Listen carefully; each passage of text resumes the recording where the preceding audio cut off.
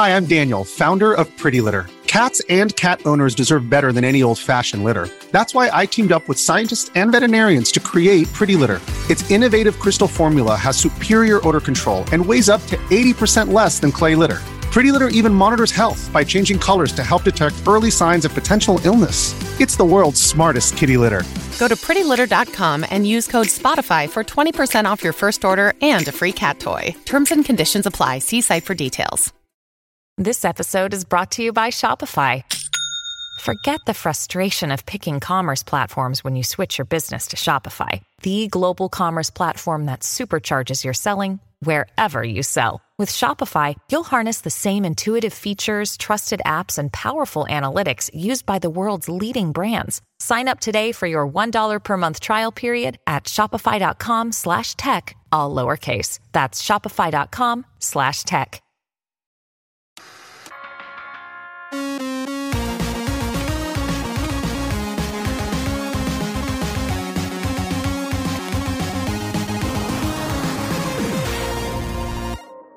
Hey everybody, welcome to this week's Roundup. There's a bunch of stuff to talk about, plus one very sad announcement at the end, but let's get through all this first, and then we'll talk about that later, so let's jump in. First up, JT Studio is now selling a version of ClusterM's FDS key that features an injection molded case that was made by Retro Gamer Store, who makes those amazing brand new injection molded clear cases for older consoles. And there's also an optional cable that you could buy separately that allows the FDS key to work on Sharp Twin Famicoms, which is pretty awesome because if you have one of those, it's a really amazing console, but those drives do wear out. So what if you want to sometimes use your discs, but sometimes use the disk emulation? Or what if your drive has died and you don't really have that choice? I think that's absolutely awesome. So if you want the FDS key, the price is $40 plus shipping, and those are in stock right now. And I believe the Twin Famicom cable is a pre-order. So if you're looking for just a quick unboxing, I posted something up on social media, but this is a pretty cool product, and I'm looking forward to, I'm actually sending the one that Retro Gamer Store sent me out to somebody to do a good review of it, somebody that's got a lot more knowledge on the FDS than I do, so hopefully that we could see that on the sooner side. Also, if you're not sure what this is at all, just kind of, without wasting everybody's time, look up what a Famicom disk system is. It's essentially the original Famicom, and you sit that on top of a floppy disk drive, and then there's a RAM module that plugs into the cartridge slot, and that's how you get the floppy drive interfaced into your Famicom. And what this does is simply replicate the floppy drive. You even select your games right on the screen built into this, then power on your system, and then what ends up happening is it's a very accurate recreation of the original because you're still using the RAM module, and the only thing you're emulating is the game data, the disk data, not any of the chips that are on the RAM module. So for people that just love having their full setups, or for purists that want something a little bit more accurate, this is probably the way to go.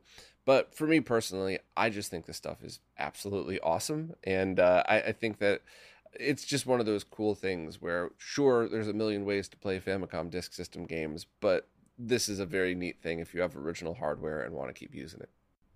I recently posted a tutorial that shows people how to get 4K 60 lossless captures. And before I go any further, I just want to reiterate what I said many times in the video. You probably don't need to do this. In fact, even reviewers might be able to just take lossless PNG still shots and mix that with compressed video shots in order to get their point across. However, if you are somebody that really needs to do deep analysis, or if you just really like the best captures ever, you could do this using the methods that I showed and compatible computer hardware. So I used a LiveGamer 4K capture card to demonstrate this, but there's a few on the market that do it. I just chose this one because of cost. I think it's about $200 now if you use the affiliate link. Please do if you need to buy one of these. I also did a full review of it last year, I believe, that proved that it is a solid and reliable card, but there are definitely others that are out there that you could use. But the main points are just a very specific way to set the software, an absolutely critical hardware requirement in this special type of SSD, and then a couple of ways to double check to make sure you're actually getting all 60 frames per second of a lossless capture. It's not compressing the image or anything like that. So it's way more complicated than you'd expect. Getting this video to the way it is, even though it's a short video that's pretty easy to follow, it was almost 2 years worth of research. I think about a year and a half plus maybe, just to be able to verify all of this stuff and all the little nitpicks in there. So I really, really wanted to get this out to help people.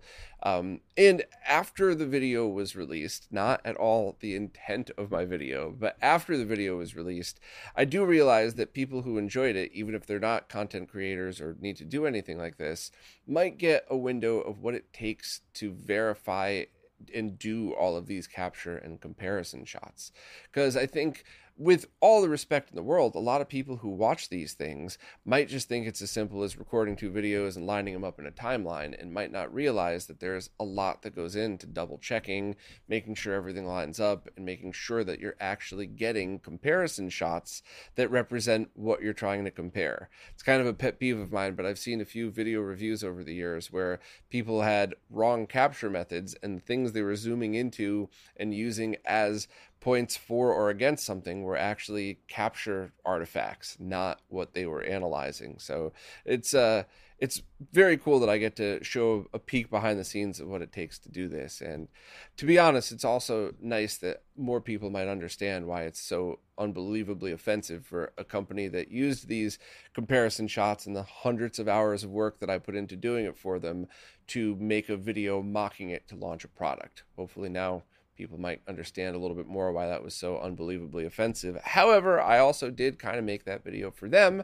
so that they could show that footage they've been promising for a while. Because while it's going to be huge files, I'm sure if there was a really good example of what anybody who's putting out new 4K 60 products, I think if somebody really wanted to show that, you could probably just upload a giant 50 gigabyte torrent, and anybody that cared enough to really dig in and see some examples could do so and watch it on a monitor that's being set to 4K 60 to really understand what you're getting. So hopefully this video could help everybody, developers, people who make scalers, reviewers, anybody that really needs to dig in and get lossless 4K 60 captures.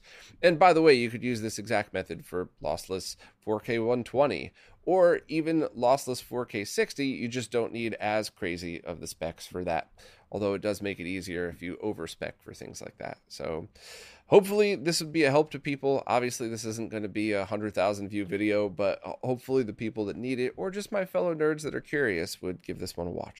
When you need mealtime inspiration, it's worth shopping Kroger, where you'll find over 30,000 mouth-watering choices that excite your inner foodie. And no matter what tasty choice you make, you'll enjoy our everyday low prices, plus extra ways to save, like digital coupons worth over $600 each week. You can also save up to $1 off per gallon at the pump with fuel points. More savings and more inspiring flavors make shopping Kroger worth it every time. Kroger, fresh for everyone. Fuel restrictions apply. Another day is here, and you're ready for it. What to wear? Check. Breakfast, lunch, and dinner? Check. Planning for what's next and how to save for it? That's where Bank of America can help. For your financial to-dos, Bank of America has experts ready to help get you closer to your goals. Get started at one of our local financial centers or 24/7 in our mobile banking app. Find a location near you at bankofamerica.com/talktous. What would you like the power to do? Mobile banking requires downloading the app and is only available for select devices. Message and data rates may apply. Bank of America NA, member FDIC. Next up, the artist Remute has just opened pre-orders on their latest album, and this one is for MS-DOS. So Remute has released albums over the years for Genesis, Super Nintendo, Game Boy Advance, and just countless others, and they're all music that's generated using the chips on the console. And that way you get a true experience of what it's like to make and listen to music that's made by that original hardware. And this time Remute has done so using MS-DOS, and all tracks were generated in real time by the Impulse Tracker format, and the player was programmed by the MS-DOS specialist Banana Boy. And this isn't just a way to listen to music. This release also has interactivity with the possibilities of switching on and off parts of the song as you're listening. There's also visuals by demo scene artist Alien PDX, And you could play this either on retro PCs with MS-DOS running, or on DOSBox, or on any of the methods that I've been testing recently where it's, hybrid emulation using that on RAID stuff I've been testing. So, this is just awesome. This is just yet another very cool way to experience music that's kind of true to form. And it's just like, the Genesis release. You could play it on a Mister, you could play it on your analog, the analog console, I forgot which one it is, so many acronyms, or you could use it on an original Sega Genesis. And it's just like this. If you're an original PC enthusiast with some very cool sound equipment, I think you would love it. And if you're just somebody that wants to listen through emulation and get a close to original experience, that's awesome too. If you want to hear more from Dennis Remute, please check out the interview we did a while back. It was before the latest releases, but you still get a window into his history and the other awesome music that he's created. So, as always, I'm looking forward to listening to this, and I just can't wait to see what he does next. I recently tested a cheap component video switch that's 3 in, 1 out. And for the money, this thing is absolutely awesome. It's about $20. I reviewed one that I got from AliExpress. However, a bunch of people had contacted me to say the exact same switch is available on Amazon. A couple people reminded me that this switch was on the HD Retrovision approved list, which I totally forgot about. Sorry, Nick and Steve. But I ended up picking one up to test myself, and for the $20, it's awesome. The major test that I did was, first of all, does it add any interference? So using all HD Retrovision cables, I connected a Super Nintendo, a Genesis, and then I had the HD Retrovision regular RCA cables going to the RetroTink 4K. And I tested direct into the Tink. I tested through the Switch, and then I tested through the Switch with another console powered on and just switched between them, and no more interference was added. It's the same small amounts of analog interference you will always see on any analog signal. So overall, it is my strong opinion that $20 is worth the gamble if you're on a low budget, or if you're just waiting for a G comp to go in stock. And the one thing that I will add is, there were more people that said they used it and liked it after I posted on social media, but there were a few people that said, oh, this thing died after 3 months. But that's why I wanted to really stress the point of, this is a $20 switch. And I always try to impress upon people that you get what you pay for. So if you buy this for $20 and you only have 3 component video consoles you need to switch between, and you have to buy one every year and a half, that's still pretty darn cheap, all things considered. And yes, of course, I like to buy quality things. I like things to last a reasonable period of time, but for $20, that's pretty awesome. So it's just, yes, there's always a chance that you're going to buy a cheap piece of electronics like this that's going to end up dying after a month or two, and that stinks when it happens, and that's something that you should always keep in mind when buying very cheap devices like this. But I just think it's so worth the risk. What if you pick this one up and it just works for you?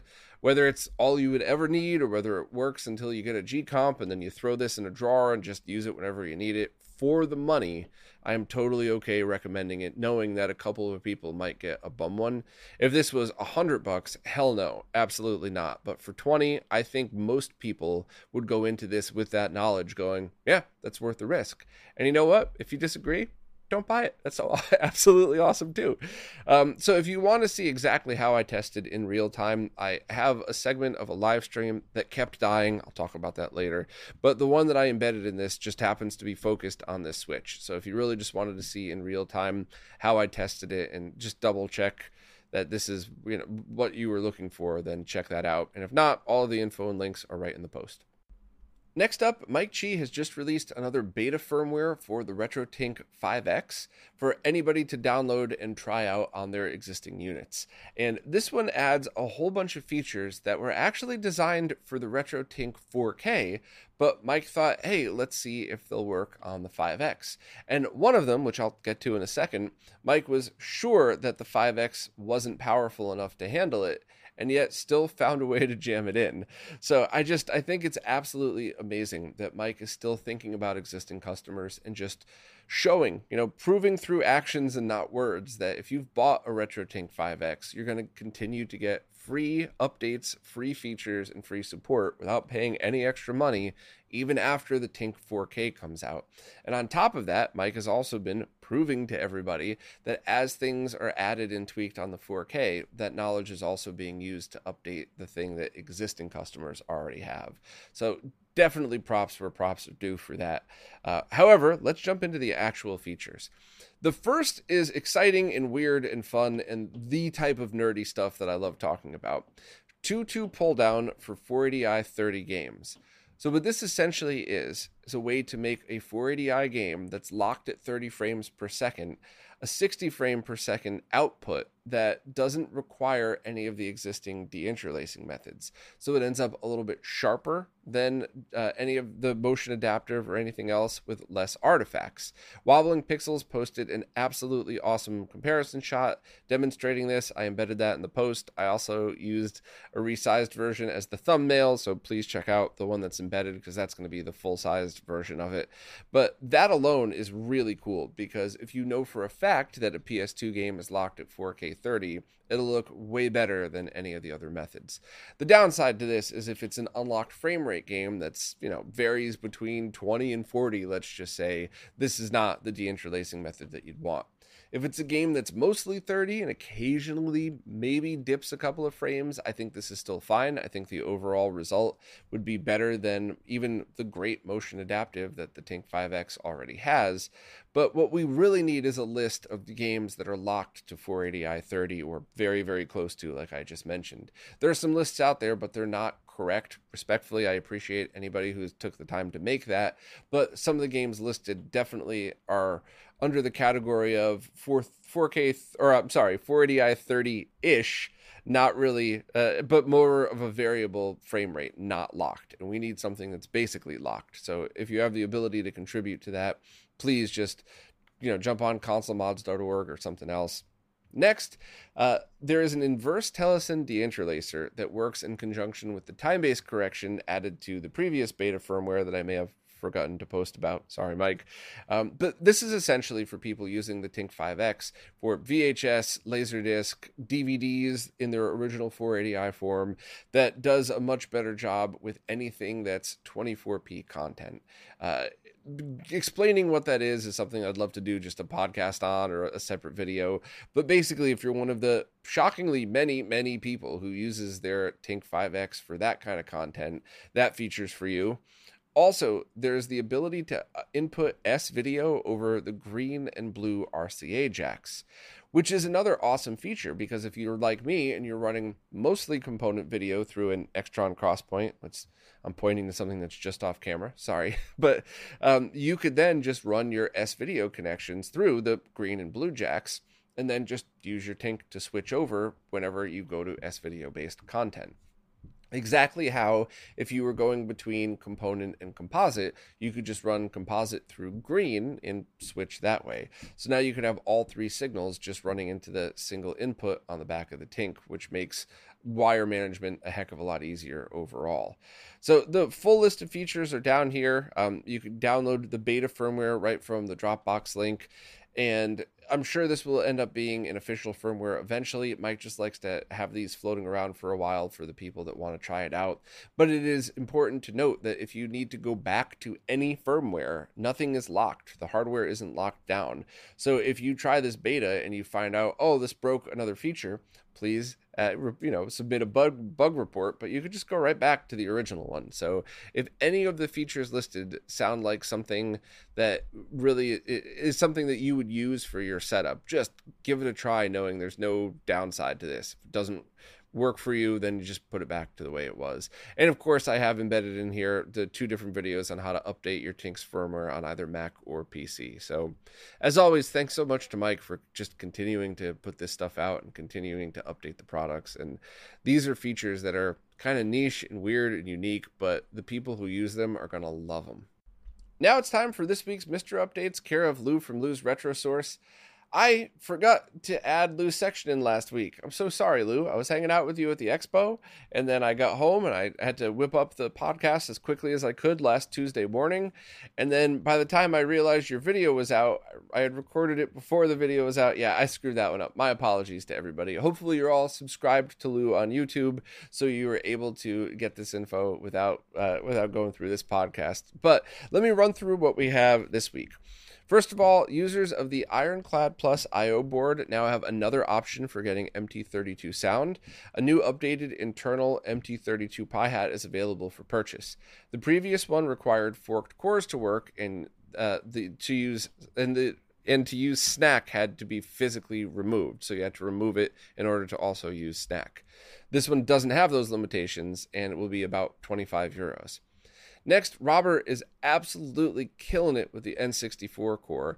There's a bunch of new features, including one to enable or disable texture filtering. So not only is Robert working on reverse engineering this and getting it working for mystery users, but at the same time, he's also adding features that you can't easily do on original hardware. You can't just flip that toggle off in an N64 menu. You have to use patches and stuff like that. So it's getting really exciting. It's something that's very, very cool, and I'm very happy to see Robert just making so much amazing progress. Next up, that cycle-accurate Genesis Mega Drive core that we had talked about has been officially released. You just need to update using whatever normal update method you've been using. I still use and really love Update All from the Ypsilon. And it supports Master System games as well. And its own standalone core has that in addition to the current Genesis one. So these cores should look for the game in the Mega Drive game folder. So I guess you might have to use a different folder name or symlinks than the Genesis folder you were previously using, which is not a big deal at all. It's very easy to set up. I haven't had a chance to try it yet, but I'm really excited to, and I really want to see if I could tell a difference. I might actually use Snack just to get as original of a total feel as possible to see if I could hear, see, or feel any differences. But to be honest, the existing Genesis core was pretty awesome, so I'm really excited to see if I could even tell the difference, see if my skills are still up. Next, Hotego released a new beta for the arcade game The Final Round. It was a 1988 boxing game, so if you're a Patreon subscriber of Hotego, just enable that and update all, and you're able to get it. And if not, Hotego stuff's always available free to the public eventually. Next, Mr. Add-ons is developing a dual SD RAM version of Mr. Cade, which is essentially the I/O board for the Mr. that gets you JAMA output. And it seems like this one is probably going to be a way to do it using the digital HDMI output, which would free up the pins for dual RAM, which is pretty cool. And if you have a really high-end arcade machine, you might be able to get a small upgrade in video quality, but probably not noticeable in most cases. $50 discounts are being offered to current Mr. Cade owners that want to upgrade, and $50 discounts are also being offered for digital aluminum kits for customers who purchased Mr. Kits that can't be switched to dual SD RAM. So that's pretty awesome customer service, right? I am annoyingly blunt about all of this stuff, but that includes the good, and I gotta be just absolutely blunt and annoying about this. I mean, Pork has zero requirements to give anybody discounts for existing products. If you bought something that's working absolutely perfectly now, there is no obligation to give a discount on something that is an upgrade that might work better, might not, whatever. So I just, credit where credit's due. That's awesome and not needed. So just props for customer service there. Also, Lou wanted to highlight the high-quality wallpapers Ronnie Snice has created for Mr. You could enable them and update all by going to the miscellaneous menu and set Ronnie Snice wallpapers to enabled. Yeah, I completely agree with Lou on this one. I have always, ever since the Ypsilon added that as a feature, I have enabled it.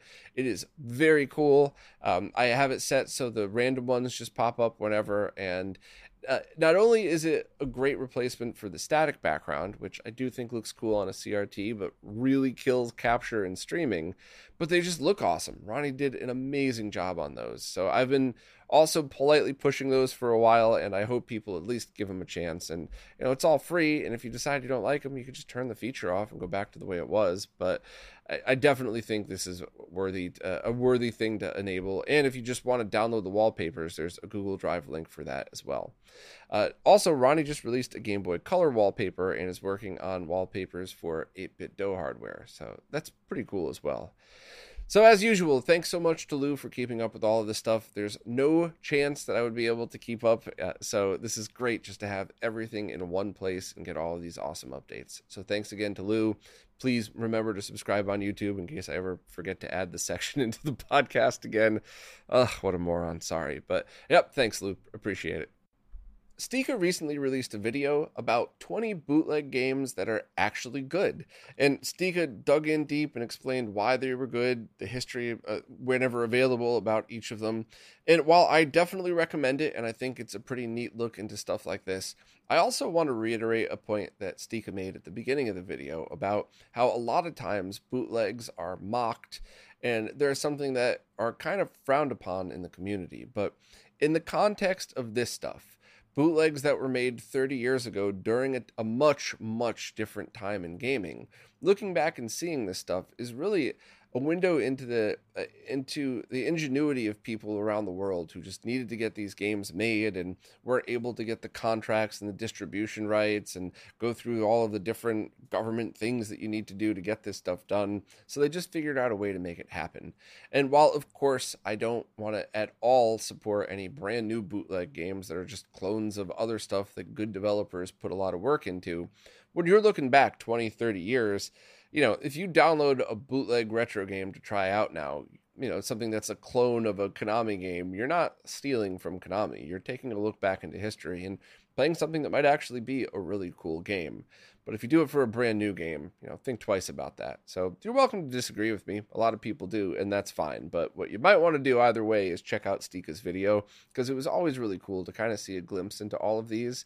And as with all of the videos that Stika highlights multiple games, very often I'll enjoy the whole video, even if there's only 3 or 4 games. I'm going to make a little note and say, oh, I'm going to go back and watch those, because sometimes I just kind of like seeing that this stuff exists and learning a bit about it. But a few times I kind of see some of these games and I go, ooh, that's one I definitely want to try. So either way, I'd say keep an open mind and give the video a try.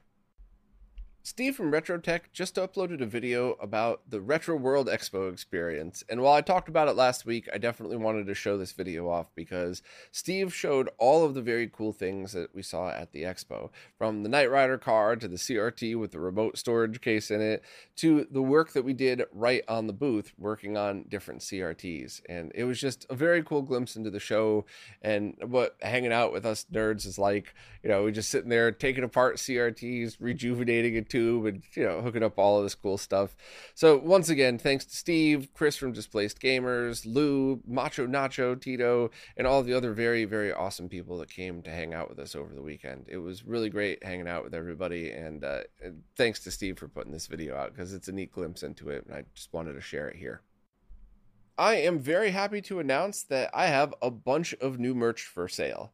I have recently moved all of the links over from Teespring over to Artistic Pixels, and I just did a live stream with Ariel, who runs Artistic Pixels, showing off some of the new designs, the quality of the shirts, and even the hats that are now available.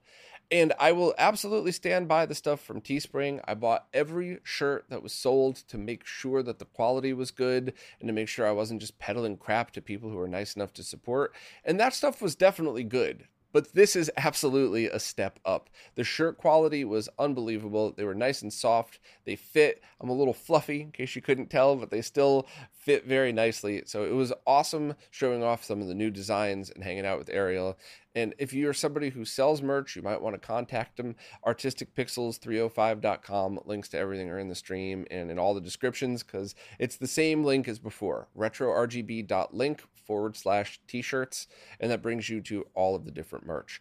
Also, I have no idea what happened to that live stream. I'm kind of notorious for having streams go haywire, but every single time the stream is dropped and I had to reboot a computer or something, there was a very clear reason why it happened. You know, I knocked the power out of my router, or I did a resolution change that crashed OBS or something, but I have no idea what happened this time. I contacted Epos Vox, who gave me a couple of tips on how I might be able to do a different type of stream. So if OBS disconnects, I could just reconnect to it, not making people go to a new stream. But I'm going to try my best. I always have bad luck with these things. But thanks to all of you for always being so awesome about it. Thanks to Ariel for hanging out and not only making those shirts, but hanging out in the stream and doing cool stuff. And hopefully we have some fun new retro RGB merch for anybody that's interested. And also, anytime I've ever seen anybody with a retro RGB shirt, like, it's every ounce of self-control not to run over and give them a big bear hug and thank them for supporting. It is so neat that people like these things and just want to show off their retro nerdiness. So thank you all so much. I really appreciate it. And once again, thanks to Ariel for making these. I'm really happy with how these new shirts came out. Unfortunately, before I go, I have a really sad bit of news to share. A member of our community, Aaron Postman from Gamebox Systems, has passed away. I just did a live stream with him 6 months ago where he was curling Shanks PVM live on stream, and we were testing HDMI products, and it was a lot of fun. And I had talked to him a bunch behind the scenes, and I was really looking forward to promoting some products that he had just started that were going to come out next year. And it's just really sad to be able to have to tell people that he has passed. Also, I owe you all an apology. Last week, after I had already prepared and uploaded the podcast, but before Wednesday morning, I had first heard the news that he had passed, but I didn't want to believe it. I know that's really selfish. I get it, but I first just didn't want to believe that it was true. But also, there were a few times in the past where I had heard, or people had even contacted me saying people had passed, but it was a really poor tasted prank or just bad information. It's just an accident. So I just held off thinking, maybe it's not true. I don't want it to be true. Let's just wait and see. And then I screwed up big time, because then I wasn't able to announce the funeral, which was streamed on Zoom, which I believe you could probably still see it if you want. So I apologize to all of you for my selfishness. I just didn't want it to be real.